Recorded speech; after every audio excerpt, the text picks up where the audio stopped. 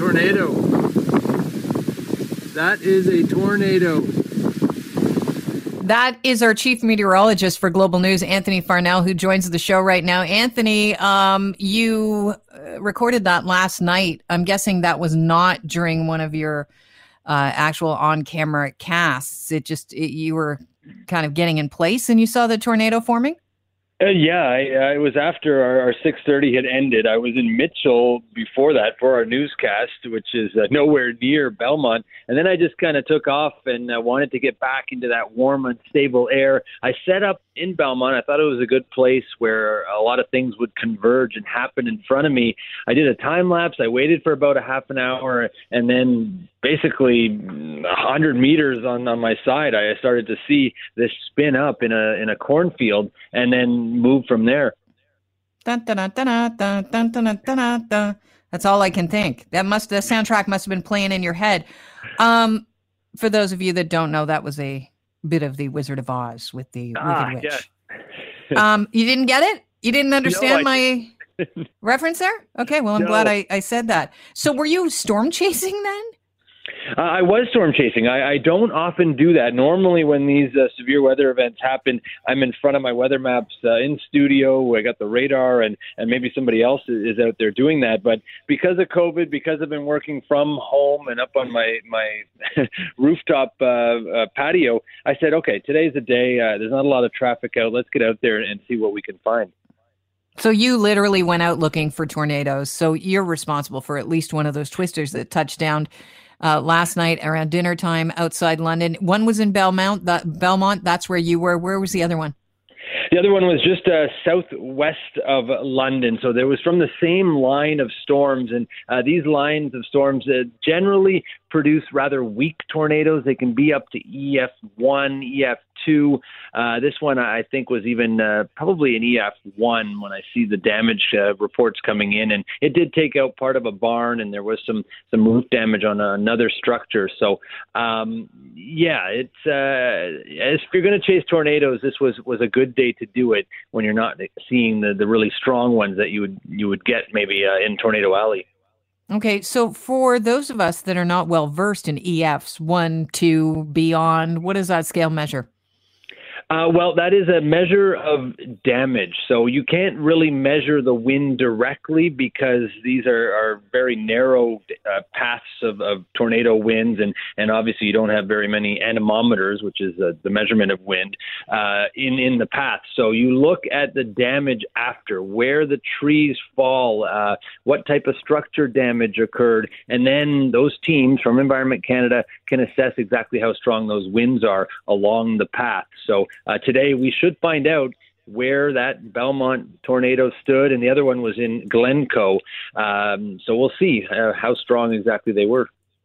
I was just scanning headlines a while ago, and I saw that Ontario is as prone to tornadoes as some parts of the States, although we focus on the American tornado damage more than Ontario. Is it that ours aren't as high up on that EF scale, and where would our Tornado Alley be?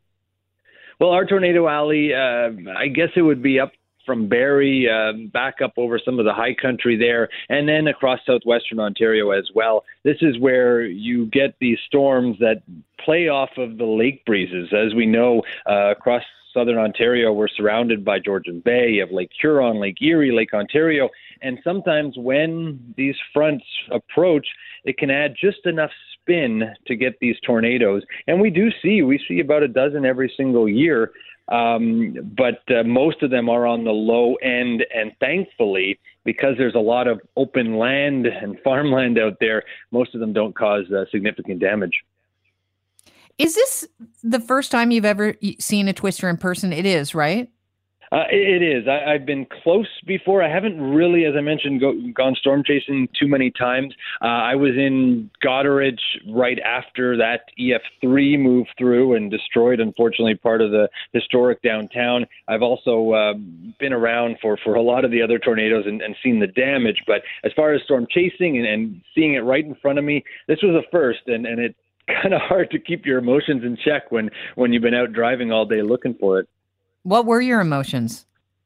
Well, I didn't want to throw any F-bombs onto my video because I knew that would be making the rounds, not just on social media, but on global news as well. So I kind of just was stunned. I stopped, and you don't really know what you're looking at initially. You start to see this spin up, and then you quickly go for your phone. You don't know how long it's going to last.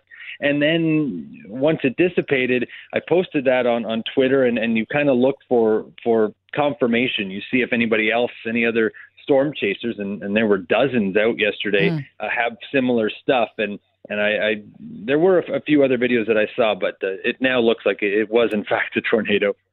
I understand that your video's up on our social media feeds, 640 Toronto social media feed, so you can check them out there if you want to see it. Is there any truth to the I've heard people that are in that tornado alley, that have seen tornadoes before, say that the sky turns kind of a different color. Either they say it's like a orangey or greeny color before a tornado is formed. Is there any truth to that the color of the sky is changing slightly? There can be some truth. It has less to do with the tornado itself and more just the amount of cloud deck above you. And for these tornadoes, you often need supercells. You need these giant storms that extend way up into the atmosphere, higher than even where the airplanes fly. So that can affect the color of the sky. In this case, it was a different setup. It was a line of thunderstorms coming at us, and it was getting close to dark. So if it would have happened an hour later, there wouldn't be much video at all to show. So a lot of it is timing, but yeah, it's the color is something, and just the sound, and that is something I can attest to. I heard, maybe not a freight train, but I heard this buzz off in the distance, and then lo and behold, there it is. That's terrifying. Was Storm with you, and did he react moments before, like about 10 minutes before? Was he at the door of the car going, "Let's get out of here, something's coming"? You know what, Kelly? I was debating bringing him or not. He wanted to get in the car. I was packing up my stuff ready to go, and then you know what I said? This could get a little bit dicey. I don't know how many hours I'm going to be out there, so I left him at home, and that was probably a good call. All right, very quickly, is there any truth? I don't know if you've done your summer forecast yet. Is there any truth to the fact that we are going to see a hotter summer than normal this year? I'm leaning towards slightly above normal temperatures. I think June so far is a good example of what we're going to get.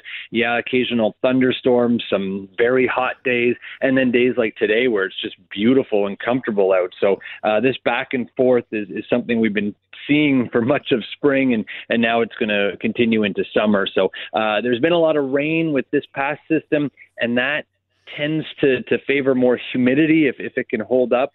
So it's one of those summers that I think it's typical, which is good. Everybody says, "Oh, we want a hot summer." No, you don't really. You want a typical summer, and I think that's where we're headed. All right, Anthony, always a pleasure having you on the program. Thanks so much for sharing. Thanks for having me.